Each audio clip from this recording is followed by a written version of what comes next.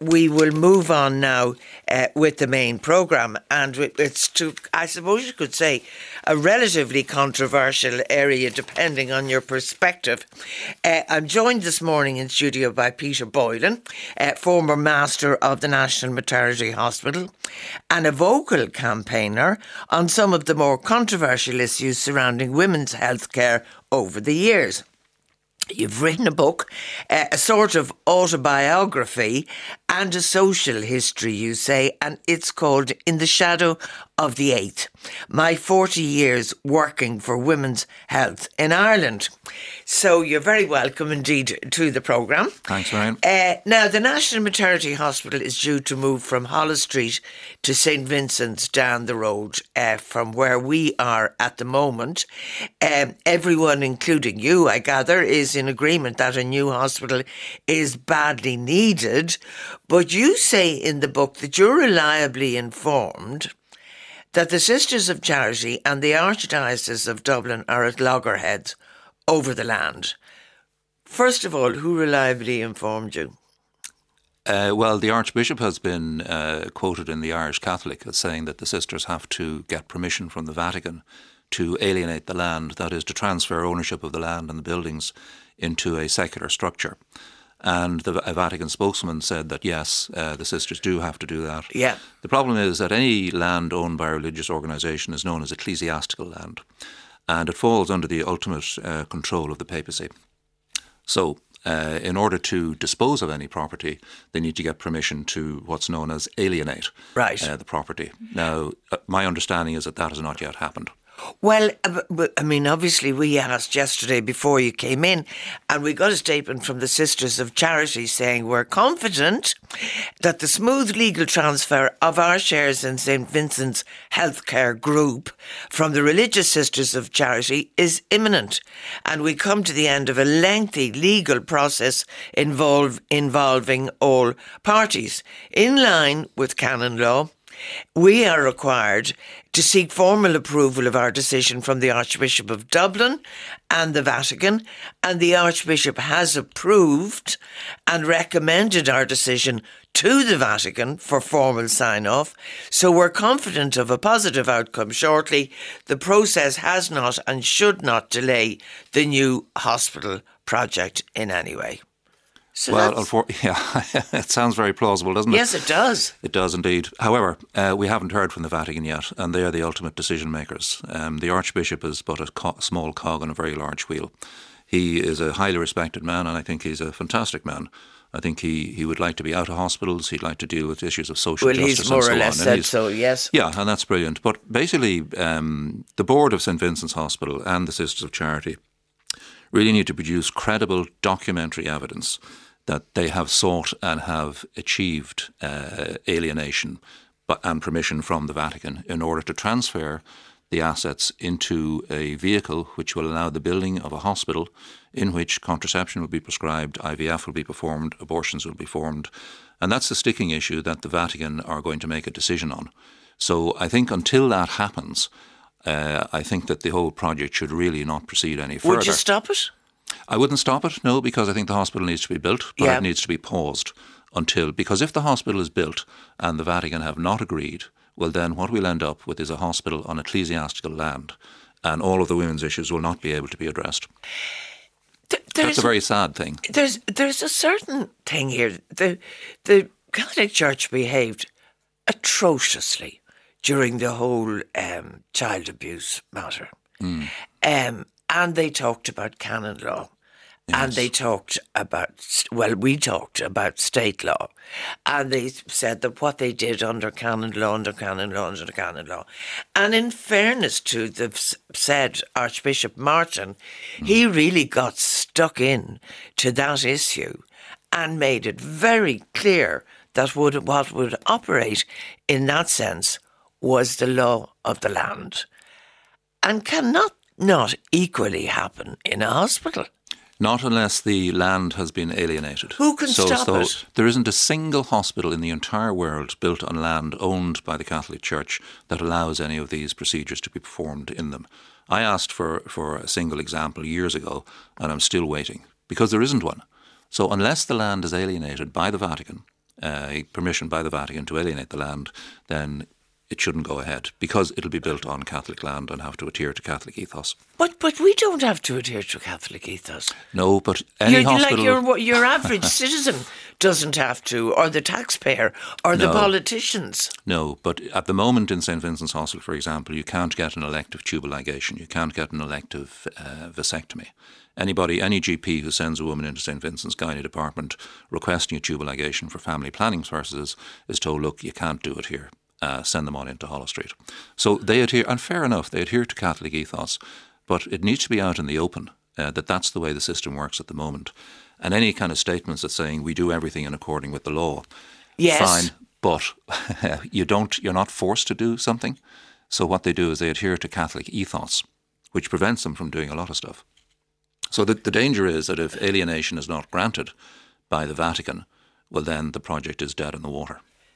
I was about 11 months ago, I think it was, your sister-in-law, Rona Mahoney, was sitting right there where you are. And she was absolutely clear that in the deal that had been done and the separation for co-location, etc., and, the mastership, all of that had been covered. And all of that had been agreed, and Kieran Mulvey at one stage was called in to get that sorted as well. That's right, and now we learn in the statement yesterday from the Sisters of Charity that in fact they do need alienation from the Vatican and they're waiting for it. So to say that everything was done and dusted and totally sorted, that they'd left everything, it was all done, and as you know there was a clarification the next day from Hollow Street to say it wasn't quite ready, and then the next day on Sean O'Rourke it was going to be in the next coming weeks. So, and now we learn eventually, after the question was put, because my book, In the Shadow of the Eighth, is coming out this week, yes, that in fact they do have to get permission from the Vatican. Well, what we know is they're in the process of doing it. Do you think they're lying? Nope, I don't think they're lying, but we need to wait and see what the final decision is. If the final decision is yes, they may alienate the land into a secular structure which has no religious influence whatsoever, that would be a tremendous victory and would have made all of my tough decisions and tough work over the last year or so, a few years in fact, worthwhile. If it's not, however, alienated, well then we know exactly what the position is. And Irish people need to understand that this is all going on in the background. Yes, but I mean, they have said here that they are required in line with canon law. Yeah. But that doesn't apply to the rest of us. We're not bound to adhere to canon law, but the sisters own the property and they are obliged to adhere to canon law. That's the way it is all over the world, and that's why there isn't a single hospital in the entire world built on land owned by the Catholic Church that allows any of these procedures to take place. And they say we are required, so that is required of them, yes. by their beliefs, to go. But the Archbishop has approved and recommended our decision. Yes, it's up to the Vatican, though. I can recommend a decision to somebody, but if I'm not the ultimate decision maker, my recommendation will be taken on board. But they will also seek advice from Cardinal Okolo, or Archbishop Okolo, who is the papal nuncio. So it's not quite straightforward. I can perfectly understand Dermot Martin making that decision and making that recommendation, and I admire him for it. I think he's a fantastic man. But the final decision is with the Vatican. And now we know about it. The other thing that we got a short statement again from the National Maternity Hospital yesterday, saying the new National Maternity Hospital to be built at the St Vincent's Hospital campus will have complete clinical independence and will provide all healthcare services available under Irish law. That's if the Vatican agrees to alienate the land, and hopefully that will happen. I would absolutely adore that to happen. What cannot happen is that the hospital goes ahead built on Catholic land. And that is what was going to happen. And then suddenly we'd have this big brand new hospital, which is absolutely fantastic. The design is superb. The amount of work that has gone into it is staggering.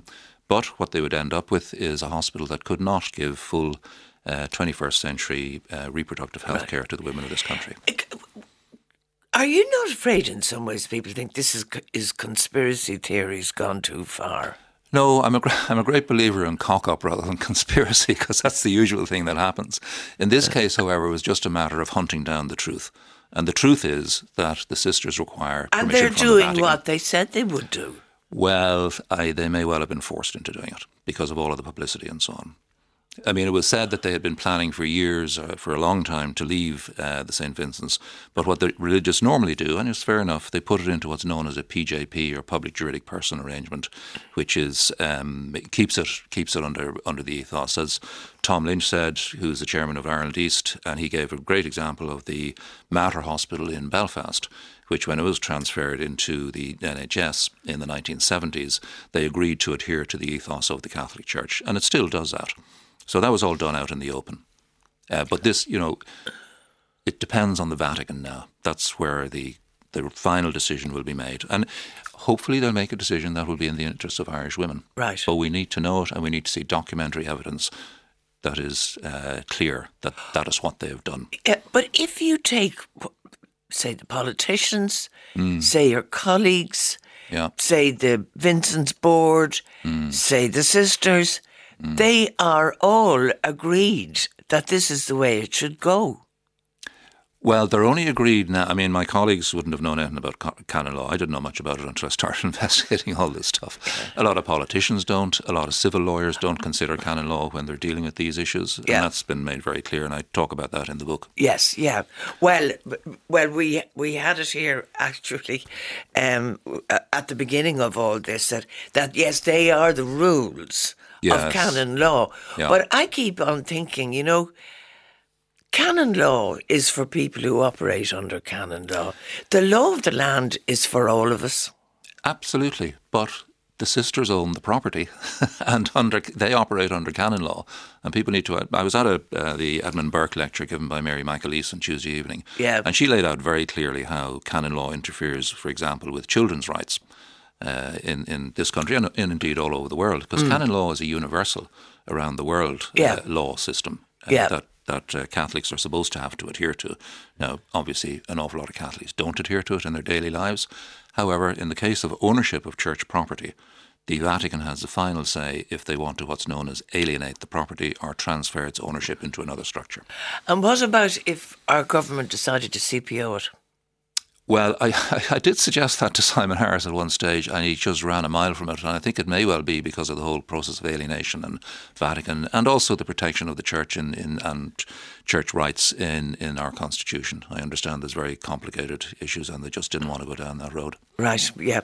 But I mean, if the state had to, they'd have to. Well, they can't if it's owned by the church. But if it's CPO'd? No, they can't do that because of constitutional protection. The common good? Well, there's enough land other than church-owned land to build a hospital on non-church-owned common land for the common good. It's complicated, right, but it's good that people realise this about canon law. It certainly is. Yeah. You yourself have... I mean, Rona's your sister-in-law, Rona Mahoney. That's right, yes. You were married formerly to the daughter of a master, then the sister... Declan Maher, who died recently at the age of 98. Wow. Yeah, I had lunch with him about a month ago, and he was in fantastic form, sharp as a nail. He was a fantastic guy. Yeah. Wonderful man. But it's a very tight little grouping, that Holles Street family, so to speak, between... We're a small society. Intermarriages, etc., etc. Yeah, we're a small society, and inevitably you'll run up against people who you know from all sorts of... It's the same in all the hospitals around the place, and in all organisations. Maybe not places like Google, which have got huge international presence. Yeah. But I'm sure in RTE, for example, there's a lot of family members working and so on. So and how's your relationship with Rona Mahoney now?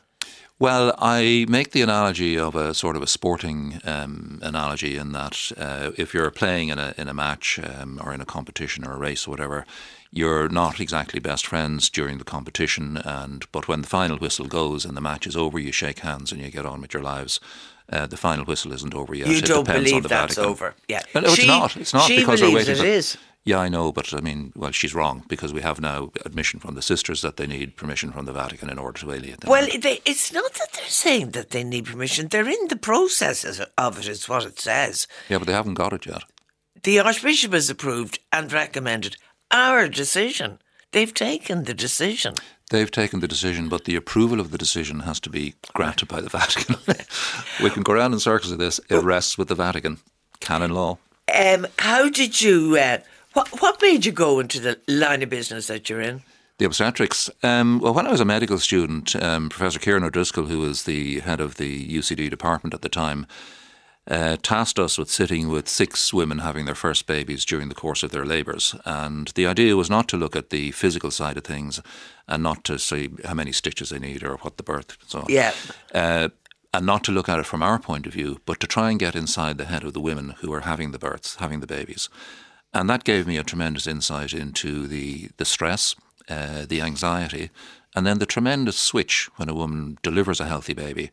The transformation from anxiety into joy is overwhelming. And so I felt, gee, I'd like to give this a go. And I enjoyed the rest of the hospital. Holles Street was a very happy place. Consultants got on extremely well. There was a wonderful working atmosphere with the midwives having a big input into care of women. And I thought it just worked very well. So I decided to do it for 6 months. I got a job there, found I loved it, and said, okay, this is for me. This is the path. Yeah. Nowadays to become a doctor, you need 950,000 points. Yeah. At that time, you didn't. No, thank heavens, because I probably wouldn't be a doctor. I was an okay student. We needed 4 honours when I was doing the Leaving Cert. No, you only needed 2 honours actually to get into medical school. But then there was a cull, a 50-50 cull at the end of pre-med. Yeah. And I made it through that, 50-50. But I managed to go through medical school without getting honours in any subject.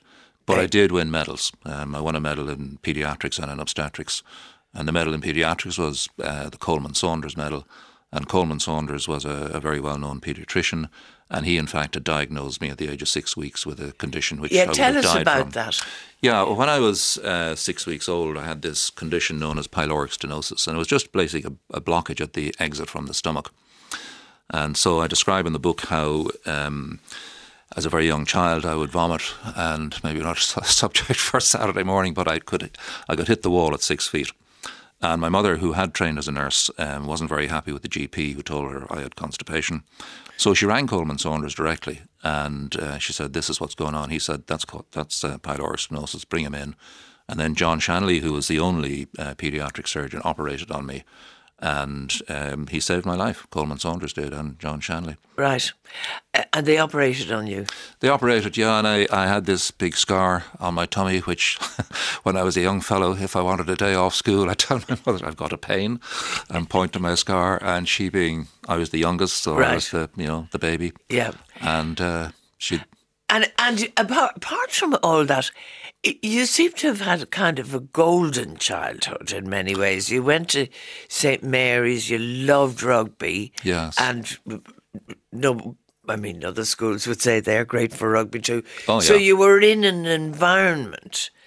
I was. It was a very warm, loving family. It was a very literary family. My parents had a lot of literary friends, so books were a big part of my life growing up. Yeah. And they had wonderful parties in the house with a lot of literary people. My father was a fluent Irish speaker. My mother had trained as an actress, and she, in fact... How did you meet her? It's a charming story. He, at the time, was manager of Radio Éireann inside in town when it was on the first floor of the GPO, I think. And he was in his office one day and he heard this voice. And he said, it was a very mellifluous voice, and he said, I've got to meet that voice. And it turned out he took out the wrong woman first, not the right voice.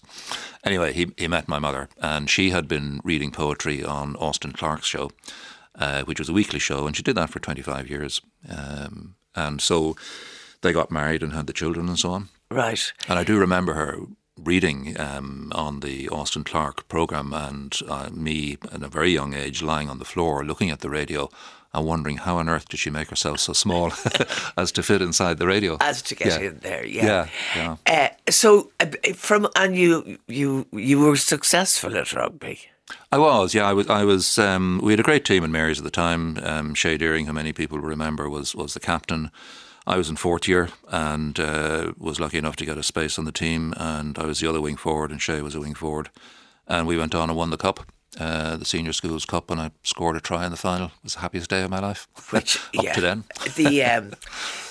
That's heaven For a young fella. For a young fella. For a young fella with not a care in the world, that was, I mean, it was Nirvana, great. kind of. Yeah, absolutely. Then your father's family had been in the mariners, shall we say. That's right. He was a civil servant, your father. He was a civil servant, yes. And when he retired at the first opportunity, he went off and wrote the first dictionary of Irish biography. That was really his real love. And he wrote some other books as well. But he came from a long line of mariners, which we can trace back to the mid-1700s out of Drogheda. So you started sailing very young? I did, yeah. He taught me how to sail at the age of 7, and I've been doing it ever since, and I absolutely adore it. It's a wonderful pastime, because if you're out at sea, or I sailed across the Atlantic, for example, you're away from everything, and you have to concentrate on what's in front of you, and it can be complicated. You can get into rough weather and that sort of thing. But it's a wonderful experience. And arriving in a different port, you get into small, like sailing down the coast of Portugal, for example.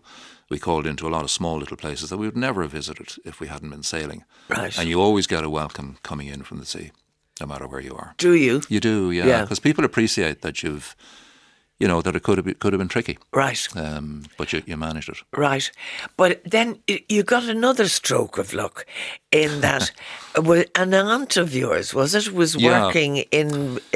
Yeah, that was my auntie, Mina Lambert, and she had been in Alamein, in fact, in the Second World War. And she came back and she ended up as the sister in charge of the operating theatre in the Meath Hospital. And when I was a medical student, I got a job there as a porter. So I'd be bringing patients up and down from the theatre. And one day I was bringing an American woman down to the theatre. We got chatting, and she's, I said I wanted to go to the States, and she was from California. And I said, that'd be great, except they don't pay medical students over there in the summer because everybody wants to go to California. Yeah. This was in the early 70s. So she said, leave it with me. And her husband was a very rich Irish American. So they paid my airfare. They put me up in a hotel in New York, in San Francisco. Then they put me up with a family in Palo Alto, where Apple are now located. And they fixed me up with a studentship at Stanford University Hospital. And then one weekend I was out, and they gave me a Jeep to drive around. So it was phenomenal. But then one weekend I was asked to a party in Menlo Park, which is beside Palo Alto, in a very wealthy woman's house. And at the end of the party, she said, what sort of car are you driving? And I said, I got the Jeep. It's fantastic. It just suits me. I was also playing a lot of rugby with the team over there at the time. And she said, oh, no, you must have my car. And I said, no, it's grand. And she said, no, she insisted. And she brought me out and showed me the car. It was a white Mercedes 250. So I spent the summer driving around California in a white Mercedes 250. It was just, I fell on my feet. You did fall on your feet, yeah.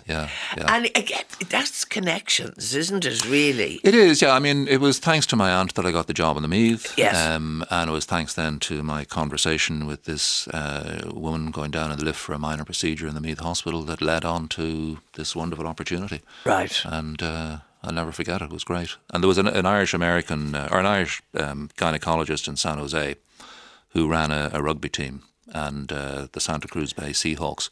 So I played with them for the summer as well. It was great fun. Everything came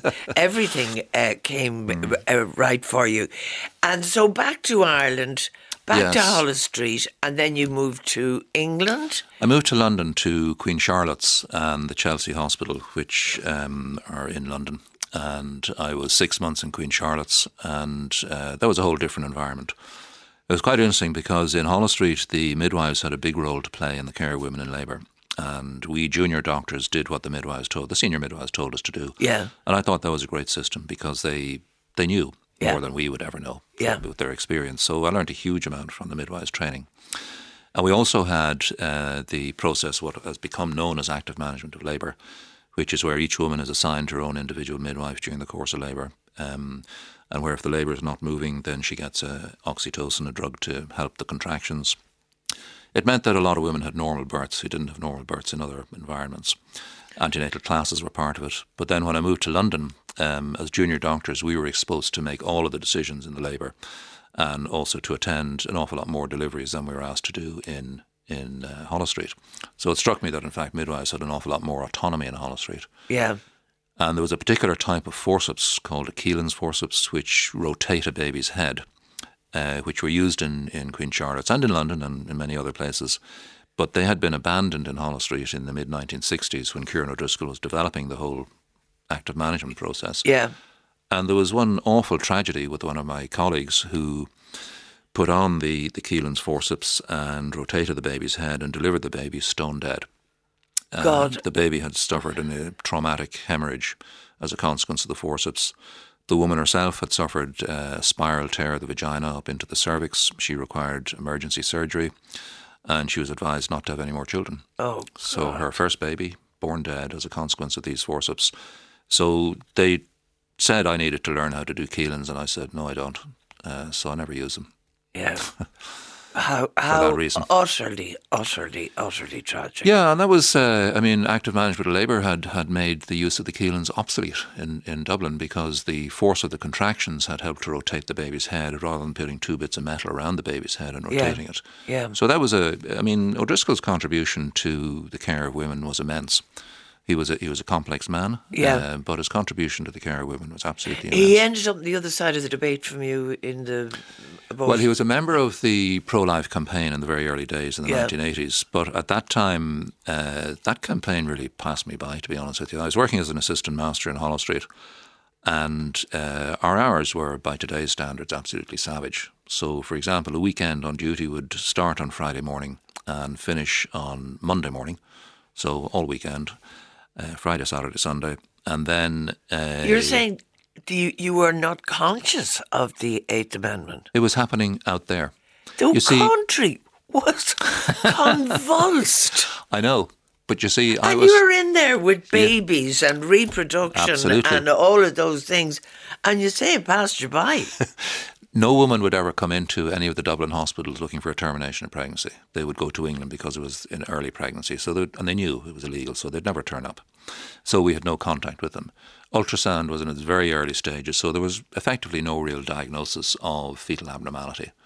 And so termination of pregnancy, in a practical point of view, for a young doctor training and working these mad hours, and you go home and you sleep and you're just knackered, basically. So, well, you see, you could also say a young doctor making his way in the world, if you'd opened your beak, you might never, ever have got promotion or moved up the line. Yeah, quite possibly, yes. But I did experience termination of pregnancy when I was working in London, for example, and I became very good friends with another colleague who looked after women in the Chelsea, having terminations, Chelsea Hospital for Women, having terminations for fetal abnormalities. And so I helped him with that, looking after those women and so on. So I did get an insight into it there because things, ultrasound and so on, were a lot more advanced in Queen Charlotte's than they were in Dublin. So. And do you mean to tell me that during that time, because, there were families fighting with families and there were, families divided and there was war, and anybody that said they were in favour of not having the eighth, if you know what I mean, at that time, were accused of murders and all sorts of things. Oh, I know. Yes, I know. But, it sounds kind of weird, but the hours we were working and not being exposed to it in a personal capacity as a professional, it seemed to be happening out there. And remember, the Eighth Amendment was inserted to prevent something from coming into the country. Right.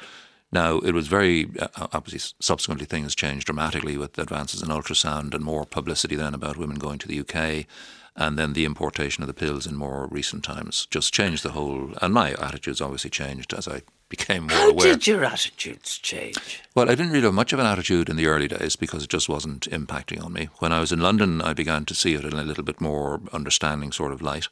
And then when I worked in the States, I worked in Houston in Texas in an academic job as an associate professor at the University of Texas for 4 years. I saw it a bit more there, although Texas has really quite draconian laws. And so in the hospital I was working in, we didn't see any terminations.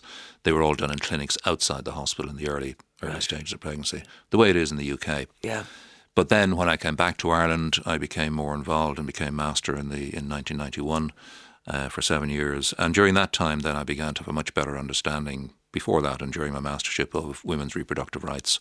And so it grew on from there. Right. And started advocating. Yeah. One, I'll come back to that, but one of the things that you said you learned when you were in America was how savage it was about money. Yes. It happened as an academic. We had a small private practice, and one of my patients was a woman with severe diabetes, and her diabetes was getting out of control, and that could damage her kidneys and her eyesight. So I said to her at one of the clinic visits when I was seeing her, I said, look, you need to come into hospital for stabilisation. Now, in Ireland, that's no problem at all about that. They just come in and they're stabilised and no questions asked. But she said to me, look, I can't come into hospital because her insurance would not cover for inpatient care. It would only cover for outpatient care. So treating her as an outpatient was going to be hopeless. So I had to send her to Baylor Medical College, which had a charity hospital, which was effectively run by the residents, the trainees. And I just thought that was savage. And also then I did a clinic, the hospital, the University of Texas ran a clinic in a poor area of Houston as a charitable thing. And I ran that clinic for while I was there. They were all schoolgirls, they were all black, and it was like one of the South African townships in apartheid times. And I just thought, this is the richest state in the richest country of the world, and either they could not or they would not provide care for all of their citizens. Right. Yeah. And I just couldn't really face staying in that sort of environment for the rest of my life, comparing it with the civilised system we had here. Right. Okay, I'll come back to you in a second, but I want to read some of the callers first. Peter Boylan is a man of conviction and has been a consistent voice of reason and concern during his whole Holles Street St Vincent's debate. He hasn't changed since his days as a junior doctor in SVH, where I was a student nurse. Surely the law of the land overrides canon law. If it doesn't, something should be done to make it so. Which is the point I was putting to you earlier. I know. The problem is the ownership of the land, and alienation of any church property requires canonical approval through the Vatican. If it's worth $3.5 million roughly, they need to go to the Vatican. If it's below that figure, then they can go to the Archbishop. I suppose they could get a valuation done. They did, unfortunately, in their accounts. And it was an awful lot more than $3.5 million. I would have thought so. Yeah. If the land is not alienated and the hospital is built, says another caller, and we go ahead with everything under the laws of Ireland, what happens then? They won't go ahead they wouldn't go ahead under the laws of Ireland, because there is no hospital in the entire world, I can't say this often enough, built on land owned by the Catholic Church where these procedures are allowed. And canon law applies right around the world, United States, UK, you name it, Australia. I mean, there's a great example in Australia of a woman who had a similar problem that Savita had. And the medical director of the hospital, which was a Catholic-based, faith-based hospital, said, look, we'll have to transfer you out to another hospital if you want a termination of pregnancy. And 95% of women in the same circumstances want to transfer out. 5% said no, they'd be happy to take their chances in the Catholic-owned hospital, religious-owned hospital. So it's all over the world, Marion. Yeah, but I mean, I'm reading here from what they told us yesterday, and you're not calling them liars. No, and they're not lying. They're saying it's with the Vatican, and they haven't heard back from the Vatican yet. Another part of it says, a statement from St Vincent says to us, any medical procedure which is in accordance with the laws of the land can be carried out in hospitals in the St Vincent's Healthcare Group. They're very clever in their statements, as I said before, and this has come out publicly in the past in the newspapers when this debate was going on in a couple of years ago. The doctors in St Vincent's Hospital came out and said, look, we cannot do these procedures. Yes. So what the people are saying who are running Vincent's is incorrect. Now, they may believe they're right, and they may do what they call medically indicated tubal ligations. Declan Keane, for example, who succeeded me as master of Holles Street, did 2 tubal ligations over the period of 20 years during his time in St Vincent's. He said that on one of the programmes. And that just gives you an indication. At the same time, there'd be about 400 going on a year in Holles Street. Right, okay. So... another one, it's gone off my screen now. Marion, this is infuriating. Peter Boylan is telling us to get real. The ethos clause is tyranny. And remember, this applies to education schools too. Canon law is a state at work within our state.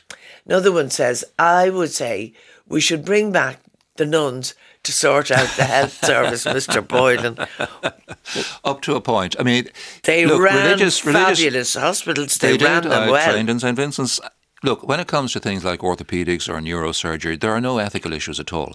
It's only and they run superb hospitals, clean, well organised. Yeah, absolutely. But when it comes to women's reproductive health care, that's where you run into problems with Catholic ethos, and I think everybody acknowledges that. And so another one says, Peter Boylan is correct. The move of National Maternity Hospital to St Vincent's should be put on hold. In fact, it should not happen. The move should not proceed without the land issue sorted out, and that comes from another Peter. And on the National Maternity Hospital, I think the government needs to make a CPO order ASAP. Now, the other thing is that Kieran Mulvey had said you couldn't do the CPO because there are loans on the land, so they're... Yeah, it's complicated with the banks as well, because the banks apparently they mortgaged the entire site in order to build a private hospital, which, that's another day's work altogether. After the referendum was over, I'm talking now about the abortion referendum. Yes. You took on the task of implementing it, so to speak, around the country. And I was asking you how your thinking had evolved. Yeah.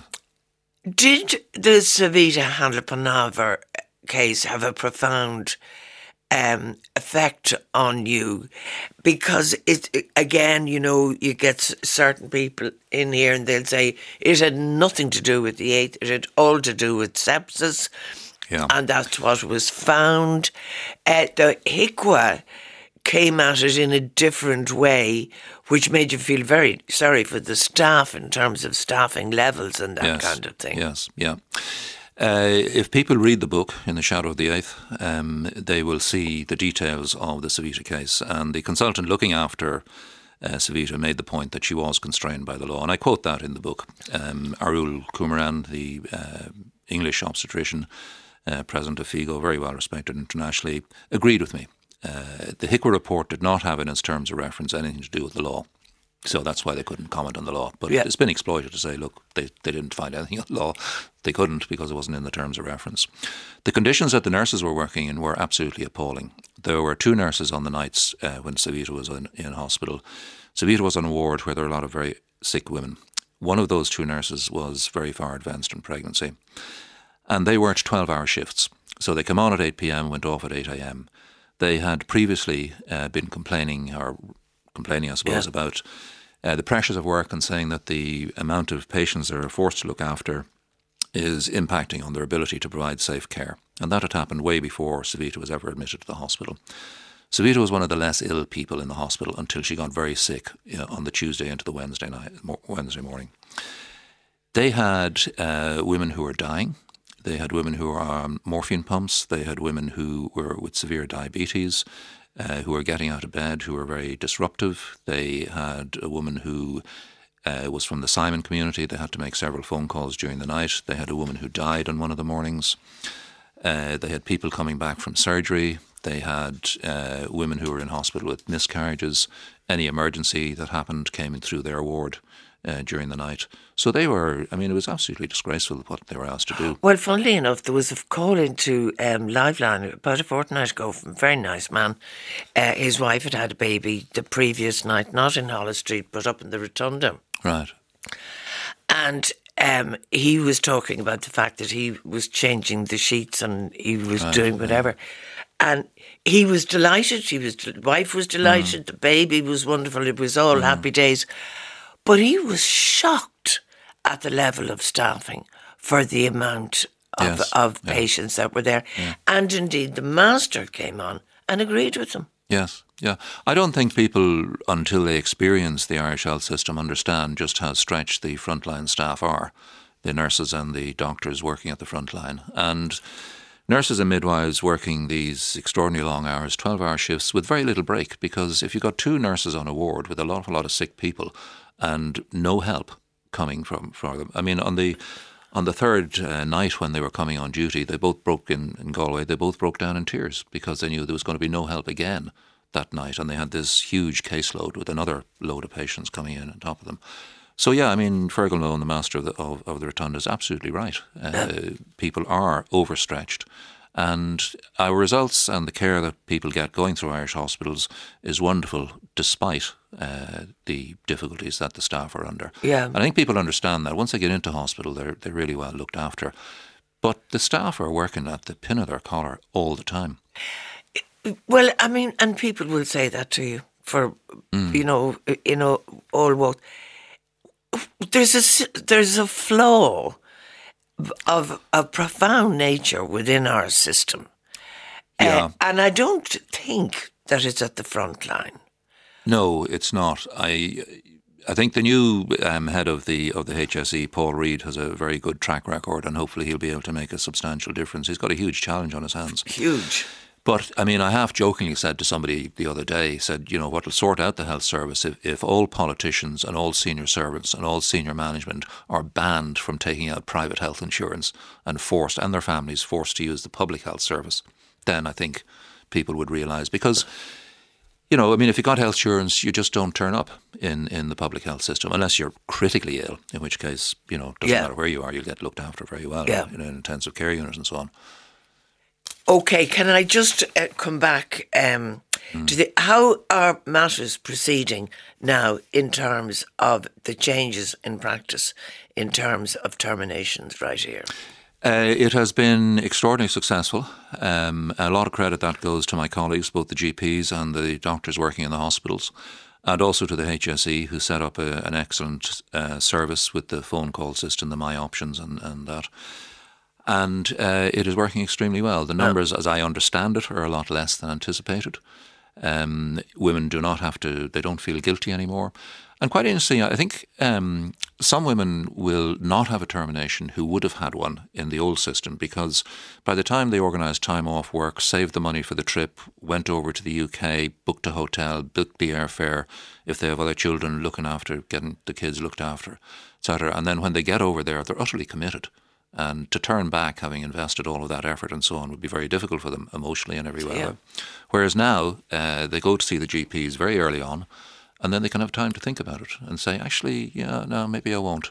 Yeah. And that just gives people the space in order to make a balanced decision, talking to a doctor without feeling like a criminal.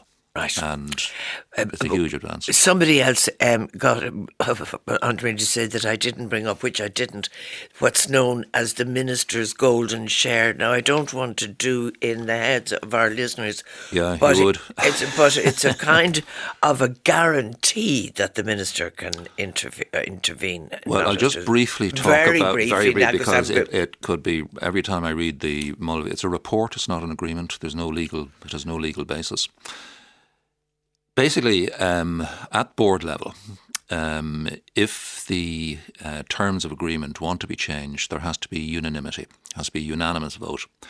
So if you get a dispute, and there's 4 members from Holles Street, 4 members from Vincent's, a 9th member chosen by a panel consisting of 2 Vincent's and 1 Holles Street, which kind of tells you where it's going. But if, for example, the Holles Street people are unhappy, they have the right to go to the Minister. The Minister will say, OK, we need to change the terms. However, you can't change the terms unless you get unanimous agreement of all the board members. So you've got an inherent conflict in how this whole thing is supposed to work. It's bonkers. Right. And also, the clinical governance structure is described in a diagram, which I'll tweet later, which shows clearly that the Master reports to the clinical director of St. Vincent's Hospital and all the way up to the... Right. Board. So yeah, but they say no, that it will be it won't be to the Master, to the board, as is the... Well, that's not what's in the Mulvey report. Oh, when do you think this is going to come to a head? As soon as the Vatican make a decision. Okay. But it's up to the Minister now, the Department of Health, and maybe your Oireachtas committees to investigate this and see, when it's... And we need, credible documentary evidence that the Vatican has approved, if they approve. But we need to see what the outcome of that process is before anything further happens. Okay, last caller in. Mr. Boylan delivered my only daughter, Suzanne, on New Year's Eve 1990 through a very difficult birth. And she's due our first grandchild next Tuesday. For his expertise, we're eternally grateful. And that came from Brendan Ryan. Thank you very much indeed for coming in and talking to us, Peter Boylan. And that is In the Shadow of the Eighth. Podcast The Marion Finucane Show at rte.ie/radio.